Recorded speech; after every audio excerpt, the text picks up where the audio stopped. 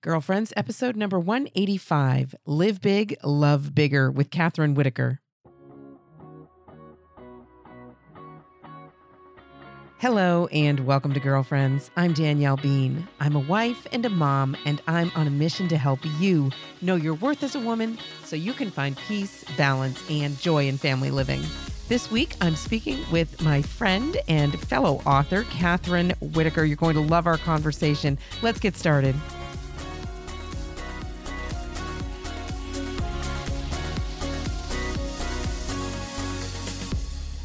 Hey, girlfriends, how are you? Welcome to another episode of the Girlfriends Podcast. I am thrilled that you are here. Always happy to connect with you in this way through the podcast. Always happy that you're showing up again for another show. So thank you for being here. I am excited to be back at home because I spent the last couple of weeks traveling a bit. I worked a bit ahead on the podcast, so I wasn't sharing with you that I was at, the week before last, I was at EWTN in Birmingham. I spent a couple of days there recording some shows with Johnnette Williams, which I will let you know when those are going to air. It's been my experience that EWTN works really far out from when they're airing their shows. So it could be quite a while. But I was there sharing mostly about my manual for women published by TAN. And it was great conversations that I had with Johnnette. I was really grateful for the opportunity to be there for a couple of days. And then all of last week, I was at the Catholic Marketing Network in Lancaster, Pennsylvania. I had the opportunity to speak at the Catholic Writers Guild, which is a conference that happens kind of simultaneous to the Catholic Marketing Network every year there in Lancaster, Pennsylvania. It was a great week. I am exhausted from it, and I really missed home. I missed my family. I missed my own routines. I came home and it just felt so good just to do laundry and wash the dishes and sleep in my own bed and that kind of thing. So definitely absence makes the heart grow fonder. But I'm thrilled to be back home now, focusing on my regular routines, getting focused back on making some plans for the podcast in the coming months. So happy to be connecting with you here again. I did, while I was traveling about, meet a few different people who are listeners of the Girlfriends Podcast, and I always love the opportunity to do that because when I meet you in real life, I know that you get it if you tell me you listen to Girlfriends. So anytime you have the opportunity to come somewhere where I'm speaking or an event where I'm going to be, I would love it if you would come out and introduce yourself. The more people that I can meet in real life, the better. I absolutely love that this community is alive and it's real. And I love hearing from you in all the different ways that you communicate with me. I'm so grateful for that. But mostly I just love it when we do have the opportunity to meet in real life and connect in that way. So these connections that I made on these recent travels were a reminder of that, a reminder of the unique value of actually meeting in person. As part of that event in Lancaster, Pennsylvania, there were a number of Catholic mom contributors who were present there. So we organized a special event where we had a breakfast on Thursday morning of last week just for Catholic mom contributors. And that was, there were a little bit over 20 of us that were there. And what a great opportunity to just come together and remind ourselves that we're real people and that these connections that we make online are real, just like the connections we make through the podcast are real, and that we can kind of affirm that and really kind of deepen our connection with one another by meeting in person. There really is no replacement for that. And before I dive in with today's guest, Catherine Whitaker, whom I love, by the way, you're going to love this conversation. I wanted to share real quick that we did something special here in the Bean household last evening. We had our family's enthronement of the Sacred Heart of Jesus. Now, some of you may remember I spoke with Emily Jaminet about the concept of enthroning the Sacred Heart of Jesus in your family. It really is a consecration of your family to the Sacred Heart of Jesus. So Emily Jaminet was a guest on Girlfriends a little while back, and I'll link to that conversation in the show notes if you want to go back and listen. But she kind of gave me the idea back then that this is something I need to do. I was so inspired. And here I am. It's over a year later. that I finally did it. We had our good friend Father Jeff come, and I finally found an image of the Sacred Heart that I liked, that I felt like was a good fit for our house. And it was not a very long ceremony, but we all knelt before it and we said prayers consecrating our family to the Sacred Heart, and then placed the image of the Sacred Heart of Jesus in a place of honor in our home. And I have to tell you, I loved doing this. I loved the opportunity to do this. I love that Dan was on board with doing it. I love that my kids were positive about doing it. I love that Father Jeff came and was a part of it. This was the first one that he had done. He's a fairly new priest. So I was honored that this was one of his first experience of enthroning the Sacred Heart of Jesus. So I am inspired to remind you all to go back and listen to that episode if you don't know much about it, or click the link in the show notes. I'll put a link. There is a whole society for the enthronement that kind of helps you with that process and gives you all the information that you need to be able to do this in your own home, in your own family. And I just felt so at peace last night after having done it, and just so happy throughout the day. Actually, as we were planning for this event, we were planning like a special dinner. And so I was going out shopping for that and then cleaning up the house and just preparing for it. There was such a peace and a joy inside of our family in that special event. So I really want to recommend that you check this out. You consider doing it in your own home and family. I think that, we can make these personal consecrations. Many people do the Marian consecration, and those kinds of things, and those are great. But I think there's a special character to doing this kind of a devotion together as a family, and kind of publicly, at least inside of your own home and family, acknowledging that Jesus is King of your home, King of your family, Lord of all that we do. And then the image is there as a constant reminder of that. So a really beautiful experience. And I wanted to be sure to mention it here in case any of you are interested in finding out more about doing it, or if any of you have your own experiences with enthronement of the Sacred Heart of Jesus in your home that you'd like to share. I would love to hear from you about that. So without waiting any longer, here is my recent conversation with author of Live Big, Love Bigger, Catherine Whitaker. Hey, everybody. Welcome to Girlfriends. I am excited to have a special guest, dear sister of the heart, friend online, but I think it's friend in real life, even though we have not yet met in real life. Catherine Whitaker is joining me here today. Catherine is a Catholic author, blogger, speaker, and freelance graphic designer. A sixth-generation Texan, she was raised as an evangelical Protestant until she met her husband on a blind date at Texas A&M, and on the eve of their wedding, Whitaker converted to Catholicism.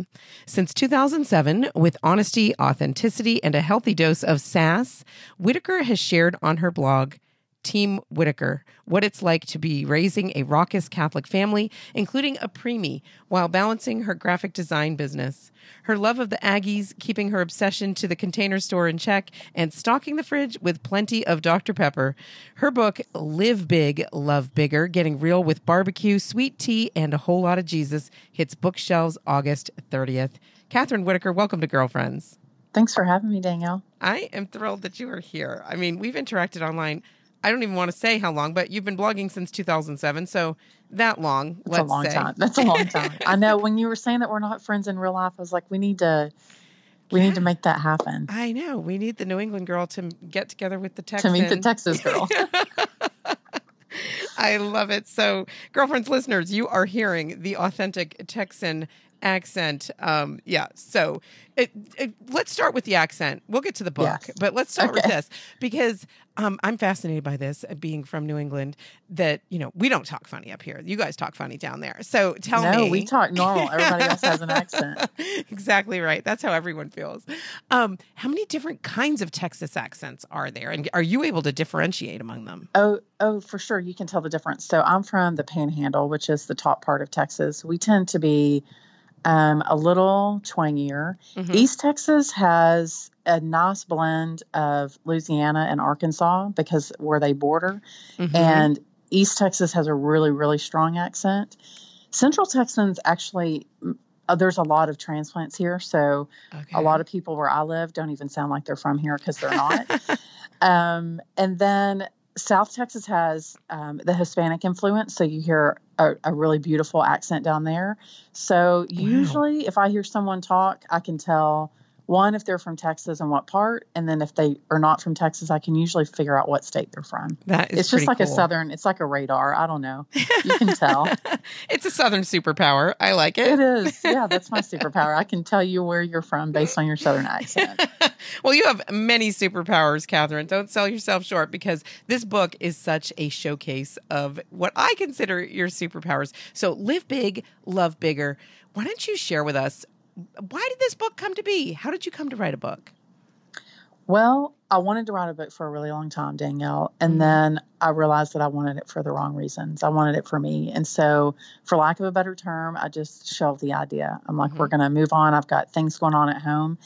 And then a few months later, a couple of publishers came calling. And that's when I realized that I needed it and wanted it for Jesus. So, I have this cute little kid named Luke who was born premature, and he taught us a whole boatload of lessons. And I felt like it was time to share. God felt like it was time for me to share those lessons with the world. And so that's what we did. And that's what you do beautifully inside of this book. So yeah, that is sort of a central story, your experience with Luke and kind of the conversion of heart that you had going through that experience, because, you know, you had a conversion to the Catholic faith before you were married, but maybe describe a little bit about what that shift in your faith life was like going through that preemie experience. Well, initially I was kind of the pouty little kid in the corner with my Kleenex, like, Jesus, why is this so hard? Why did you ask this of me? I can't do this. And over the course of a decade, really, we had an opportunity to either be changed by Jesus or to walk away from him. And we chose to be changed by him. And what that meant is that we had to start making hard decisions in our life about where we were spending our time and who we were spending our time with. Right. When you say that you're a Christian, what does that really mean? And sometimes that meant that I had to do an overhaul of the soul. And that's always, good, hard, holy work. And I felt like it was an invitation from Jesus to invite me into a closer relationship with him. Growing up Protestant, I had a really great relationship with him, but I felt like it was very polite. I was, yes, sir, no, sir. And then we got real. Right. And that changes you when you go through something really hard. And I know that there are lots of your listeners who have gone or are going through something really hard. It changes you, and it invites you into a relationship that, while it's painful, it's also redemptive. I finally figured out what it means to be a Christian and what that looks like. And I'm grateful for the hard stuff, because that's when I really experienced I saw the face of Christ in a lot of ways, and a lot of places that I wasn't expecting to see it. And he asks big things of us. He's not like I kind of want you to do this little thing. I mean, he wants you to be all in. And that was an abandonment of control and all those things. But it's been worth it. It is worth it. Right.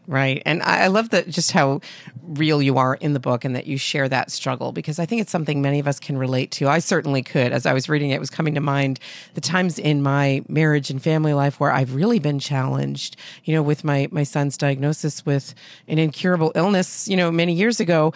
That moment felt very familiar to me as you were describing your experience with your son as a preemie, that kind of it lays bare where your faith is faltering, or where it's been fake even, I want to say. I'm not talking about yours, but for me personally, I just felt like I've been putting on a show here, and it felt great, right up until this moment where I realized it's all a facade, right? You can only keep up the shenanigans for so long, and then you get found out. And I felt like Jesus knew all along. He was just kind of waiting for me to admit it. And boy, I will tell you, Danielle, I think at the time, I think that I wasn't changing. And now that that was the beauty of writing this book, as I look back and I'm like, oh my goodness gracious, I'm a completely different person. Right. And I hope that that's apparent to the people that meet me in the best of ways. Like, not sometimes you meet people and you're like, oh, they've changed. But I hope that when people see our family and have a chance to visit, with me or with Luke or with anyone in our family, that they say, man, I can really see the grace. And that was what I wanted to put in here in this book, is that I wanted people to know that you're never too far from the grace and the mercy, but you're also never too old to change. You're never too old to really grow in relationship and then share that relationship with other people. I think sometimes when you get into your 40s, now I'm mid 40s now, that you think, oh, well, it is what it is. That's the way you're going to be. But I think opportunities like this, when you have a big thing happen, God, it's an invitation to change, and change is good. It's hard. Yeah. It's good. But that's part of what you share so beautifully in the book, is that very real struggle. Do you find that writing, I mean, you've been blogging since 2007. So do you find that writing helps you to kind of process those kinds of thoughts and feelings, or to see that grace in action? Always. Yeah. I have a really close relationship with my high school journalism teacher. She actually read the book and gave me some good suggestions. I joked with her. I was like, I can never write anything without you looking at it first.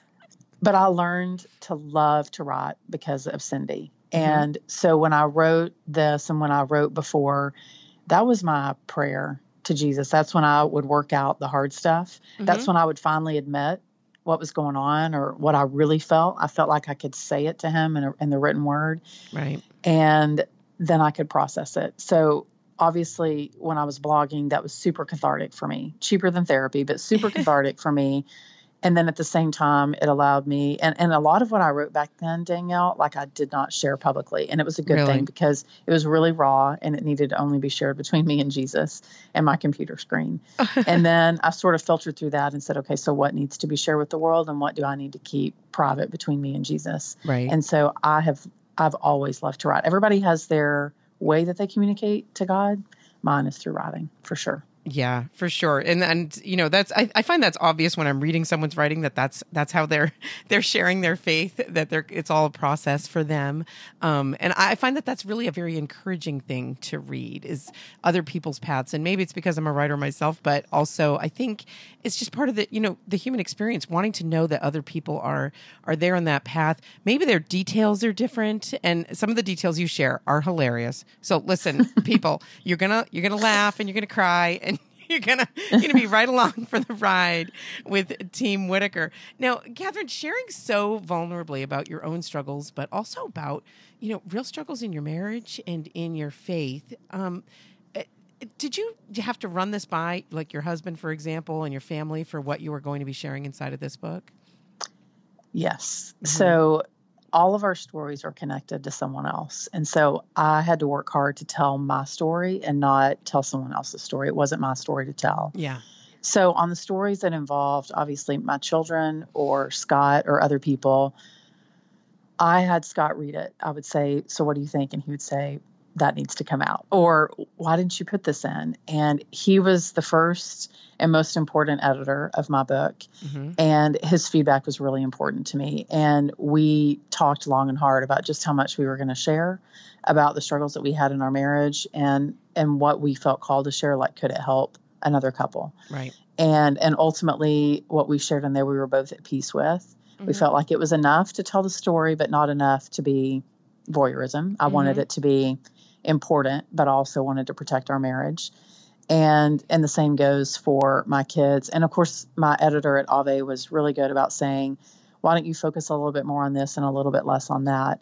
But it was hard to admit the shortcomings. And then like when people started posting photos recently of, hey, there's the book, I thought, oh no, now they know all the things. Like, everybody's reading everything.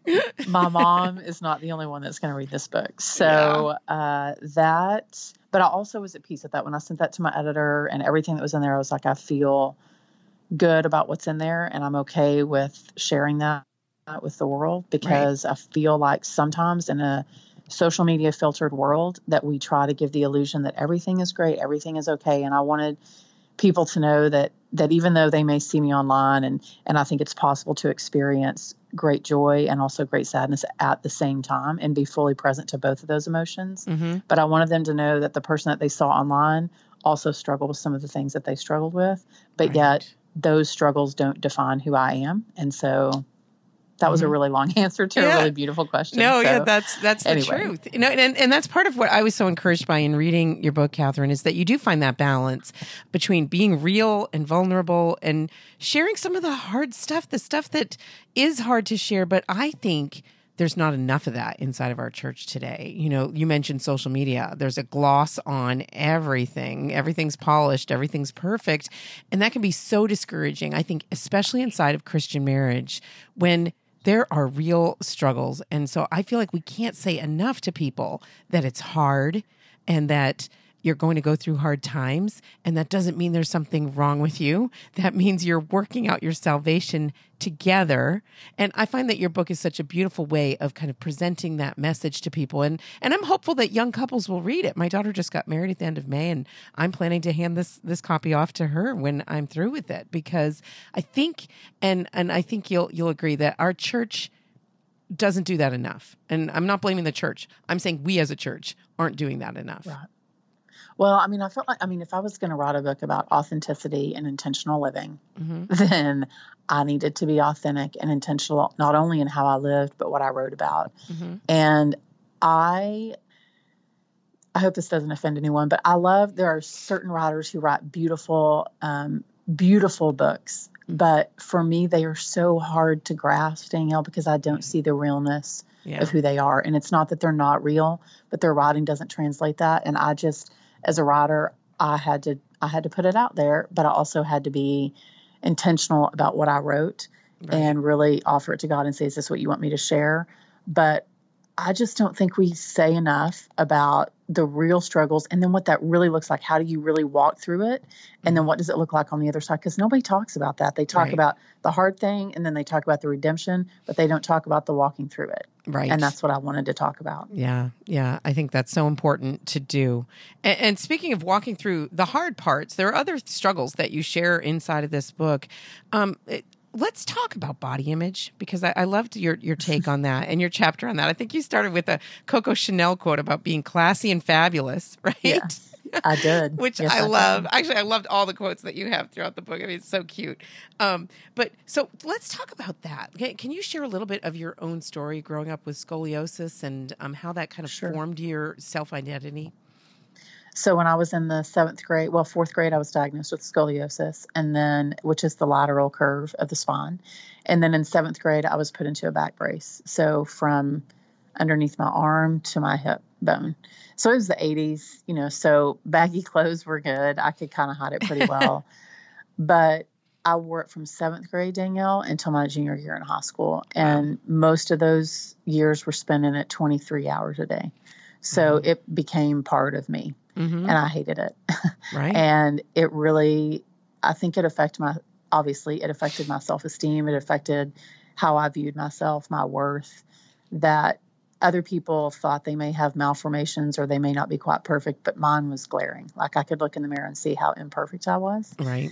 And that affected my relationships with other girls. It affected my relationship with boys, or the non-existent relationship with boys. Right. And I really struggled with how to do all that. And then I got out of it. And then in my 30s, my curve was so bad. So a normal spine is 0 degrees. Mine was 65. So if that gives you an idea of, not only was it curved, but I was also starting to twist. So like you could see my shoulder coming in, and my surgeon was like, it's time to do surgery. And that was an intense surgery. But I think initially I thought, well, if I get the surgery, then I'll finally be, the person that I have always dreamed of being, straight spine. And it never works out that way. I did grow 2 inches. So that was the big benefit, is that I went from 5'5" to 5'7". Oh my That's gosh. how curved my spine was. Wow. And I joked, my brother was like, so did you have to get new jeans? And I said, Daniel, I grew from the waist up, not from the waist down, you dingling. So it was really difficult to be in a back brace and to have, like, scoliosis doesn't ever go away. I'll always have scoliosis. So now I have 2 titanium rods and 24 screws in my back. Wow. And it's something that I think about every day. Anyone that tells me they have back pain, I get it. I understand, sometimes people think, well, if you're thin and have 6 kids and you're married, you can't possibly think badly about your body. And it's an illusion. I think that how we feel about ourselves isn't defined by a certain number on a scale. So whether that number is 100 or 400, people have challenges with body image no matter what size they are. So And true. I think as women, that obviously after you have babies or after you go through a medical illness or some sort of condition, I mean, our bodies take a lot of heat. They take a lot of pressure over the years. And I think I finally had to come to terms and be at peace with the body that God gave me and why he allowed me to go through that stuff. Now I have a daughter who has scoliosis, and boy, do I get it. And it's changed, and we have an awesome surgeon, and all those things are different. But my perspective changed because I went through it. Right. So I could have read a lot of books and all those things. But when she went through it, I was like, that's why this happened, or, oh, that's why that happened. And yeah, body image is a tricky thing. It is. So, especially for women, Yes. so much of our self-worth is determined by that. Isn't that true? And we can pretend it doesn't matter. And I know I've experienced this myself. We are I know. liars. But I get it. I know why you want to be that liar, because you don't want it to matter. And yet it does. And it's such a core part of our identity, and that God wants to heal that. And I think that's what I found so beautiful about your story and your sharing of that struggle. And I know you still struggle with it. And yet look where you are today. You know, this beautiful mom of 6 kids. You share on social media, you're doing your bar workouts. Maybe you could talk a little bit about your commitment to fitness and how that kind of ties in with this body positive, learning to be comfortable in your own skin.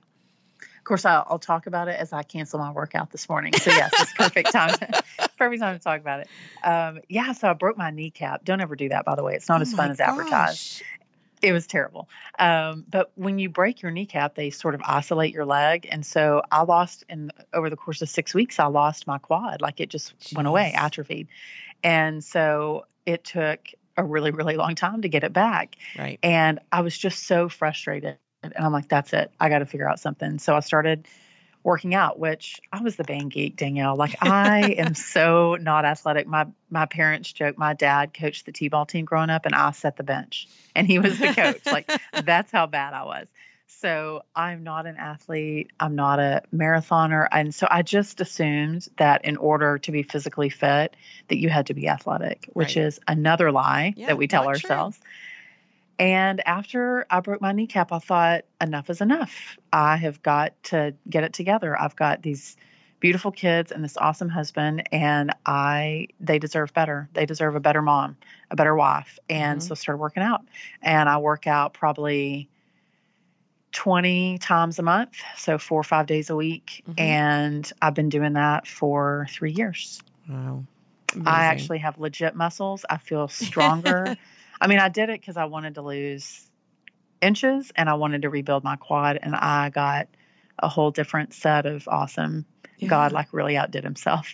And I'm a much better, stronger person than I used to be physically. Right. And it allows me to do things that I couldn't do before. And I just didn't know I couldn't do them because what do you know? You don't know that you can't do it until you can. And you're like, oh my gosh, that's amazing. Why didn't I do that before? And in addition to that, I met some really great women, but I was like anti-group fitness, anti all those things. Yep. But I think desperation spurs change. I think that was the quote in the book. And I was desperate. I couldn't do it anymore. Right. And we forget that we're worth it. Yes. And I love that you make that commitment to yourself and that you hold true to it. And, for different people, it would look like different things. Maybe you're not going to be able to commit. I mean, I don't know what crazy hour of the morning you're getting up, but I am not getting up at that crazy hour. So 5:25 a.m. There you go. Nope. Don't bother me for another hour at least minimum. But so, I mean, I think it's important to find what's going to work for you and to try new things. I love that you shared that desperation spurs change, because maybe you don't have to wait for the desperation, right? But so many of us do. And when you find yourself in that place, just be open to trying something new, trying something scary, taking on a new challenge, and, be open to the ways in which God might want to be working in your life. I think too many of us settle, like as early as in our 20s, we're settling like, oh, this is the body I'm going to have. This is what I can and can't do. This is what my life's going to look like. But it's so much bigger than that. So I think one thing that we forget is that in motherhood or in our vocations as women, there's different seasons of life. And so this season afforded me the ability to do this particular workout at this particular time. I think you have to find the season, identify the season that you're in, and figure out what works in that season, and know that that's going to shift and change. So maybe it's a walk around the block with your girlfriends and the strollers, and you pray the rosary, or maybe you can go to the gym and work out 5 days a week because your kids are in school. I don't know what your situation looks like, but I know that it's possible to do physical fitness at every stage in every season of your life. It's just going to look different. Right. And so you can't compare yourself to someone who's in a different season and say, why can't I do that? Well, because you can't, but you can do this other thing and it's just as good. Right. So I wish that I had found what worked for me earlier in my seasons of motherhood, but I finally figured it out, and I stopped putting it off. And you also have to be gentle with yourself. Like, you don't need to be running marathons 5 or 6 weeks after you have a baby. I mean, I think you have to be smart with your body, but God gave us this beautiful body that can do so much. In fact, one thing that they say in our workout every day, and I'm always grateful for it, is they said, be thankful that you're here, that your body can do what it did today. Wow. Instead of, sometimes we look at workouts as a punishment, but instead they're a celebration of what your body can do, and it completely shifts your perspective. I love that. That's so important, because I think you're so right. Sometimes I know I have gone through phases in my life where, whether it's how I'm eating or how I'm working out, I think of it more as like a punishment that I'm doling out to myself, like because of, whether it's because I ate that brownie or because I didn't work out for 3 days in a row or whatever it is. But that's not at all how God wants us to be thinking about our bodies or approaching ourselves. I love that you say to give yourself that grace, to be gentle with yourself, because if you're going to do something sustainably and keep it up, it can't be something you're going there every day to punish yourself, right? And not only that, you can't go just because of the way you look. If you're working out because you want to look a certain way, you're eventually going to give it up. But if you work out because of the way it makes you feel, you'll stick with it. Right. So true. So true. And that reminds me of the point that you made earlier, like that you thought once your spine was adjusted, that you're going to be a totally different person, right? And I think that's many people's experience, whether it's with weight loss or other health issues. Like, once I get there, that's when, we're living in the future and kind of putting off our very selves that God wants us to be, because of some lack of perfection that we perceive in our lives, when God is God of the present moment. He is the present moment. I think it's so important to remind ourselves and one another of that. Well, we live in this state of, we must get to the destination, instead of recognizing there is no destination. It's all a journey. Right. The final destination is hopefully heaven, and that's it. The rest of it's just a journey. So it's not like I'm going to work out for 5 years and somehow be crowned like the most amazing workout person ever. Like, that's not the destination. The journey is, hey, I'm going to be stronger. I'm going to be more fit. I'm going to be able to do things with my kids, and all of that. It's all a journey. It's all grace. And if we take out the equation of, when we get here, we will feel this way, instead of, we're just going to walk through this and see how God transforms us, you got to get rid of the destination. It doesn't exist. Yeah. It's false. Such an important reminder. Yeah, we need that reminder. And speaking of reminders we need, real quick before we have to wrap up here, I want to be sure to talk to you about being a working mom and balancing, you've got kids, your first one is launching this fall, going to school, and you're kind of managing that household, and at the same time, though, you're working. And I promise not to ask you the annoying question, how do you do it all? But no, really, how do you do it all? Someone asked me that question the other day. I said, you make time for the things that you love. Right. And I love designing things graphically. I love writing, and I love organizing things. Like, I love all those things. And so sometimes I have to balance my love for that, for the need for people to eat or to be shuttled where they need to go. And for us, it's come down to saying no to really good things, because we're presented with a whole covey of great choices. And so when you have a bigger family, we just feel that heat a little faster, and we have to make decisions. So I think that's how we, quote unquote, do it all, is that we don't do it all. We say no to a lot more things than we say yes to. And we really try, not just in my own life, but with my kids and with Scott, to really nurture people's God-given gifts and abilities, and say, how can we grow that? How can you see where that's going to take you? And I think that makes us happier. So it makes us more present to the things that we're doing because we love them.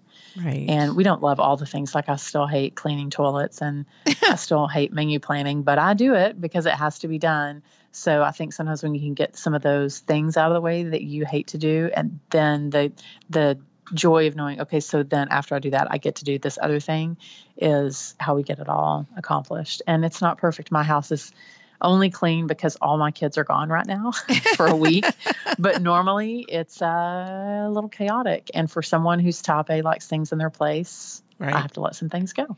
Yeah. So you got to decide what you can live with and what you can't, and then what you feel is most important to do, and you do it. And then you don't apologize for the things that you have to say no to.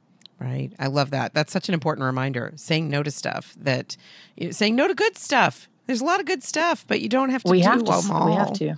Yeah, absolutely. And you're describing your kind of life and your shifting kind of balance. I was reminded, and I wish I could give credit to this person because it's been so helpful to me. Someone I heard once describe balance, saying that we tend to think of balance, especially as women, like frozen in time, like everything's in its place and I'm at peace in the middle of it all, right?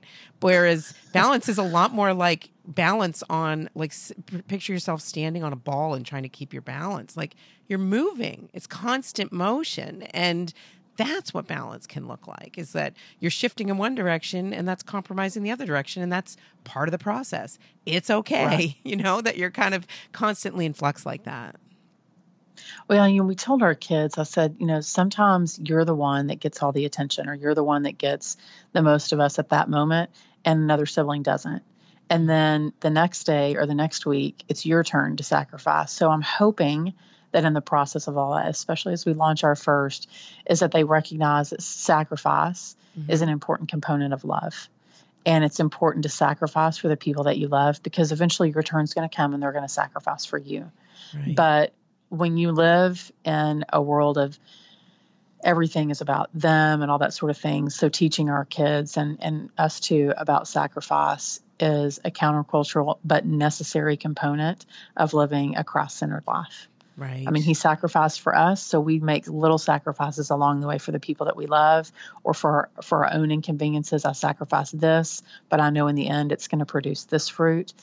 And that, I think, is the key component of having a family that finds their balance, is that they're willing to sacrifice the things that they love because the people that they love are more important. Yeah, that's so beautifully said. Thank you so much.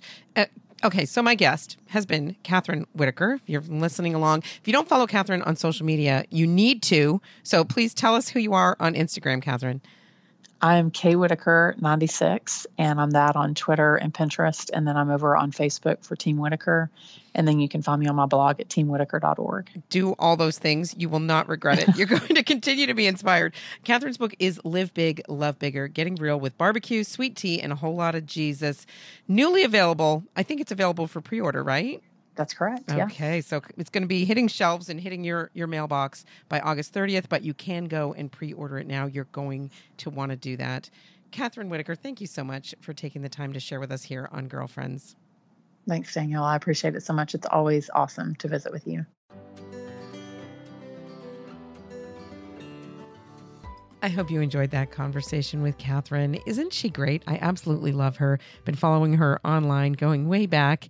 One thing that she did want me to mention that wasn't mentioned inside of the interview is that once you order the book, there's special bonus content. There's some audio content and some other materials that are available. So if you go to her website, which is teamwhitaker.org. I'm going to have that linked in the show notes.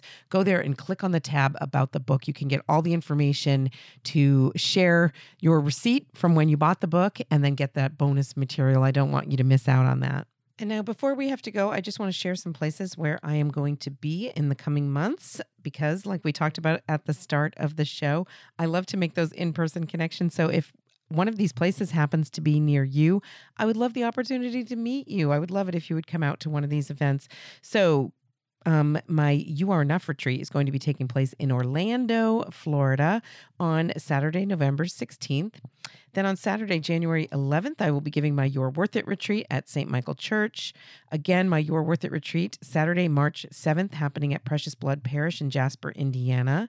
Then I'll be speaking at the Women's Conference in Norwich, Connecticut on Saturday, March 28th.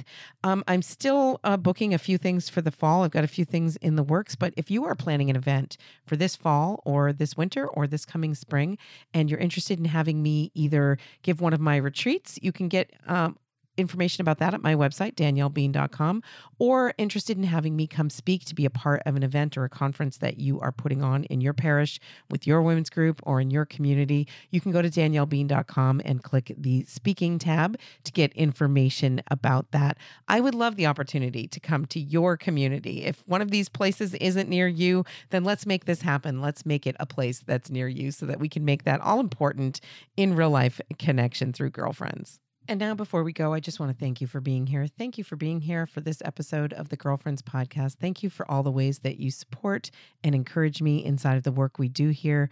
But most of all, I'm just grateful that you show up. I really do not take for granted the fact that we all have limited amounts of time and we have to be discerning about the ways in which we'll spend our time, the media that we will take in, and that you've chosen to spend some time with me here at Girlfriends just absolutely means the world. Is so encouraging to me. So thank you for showing up.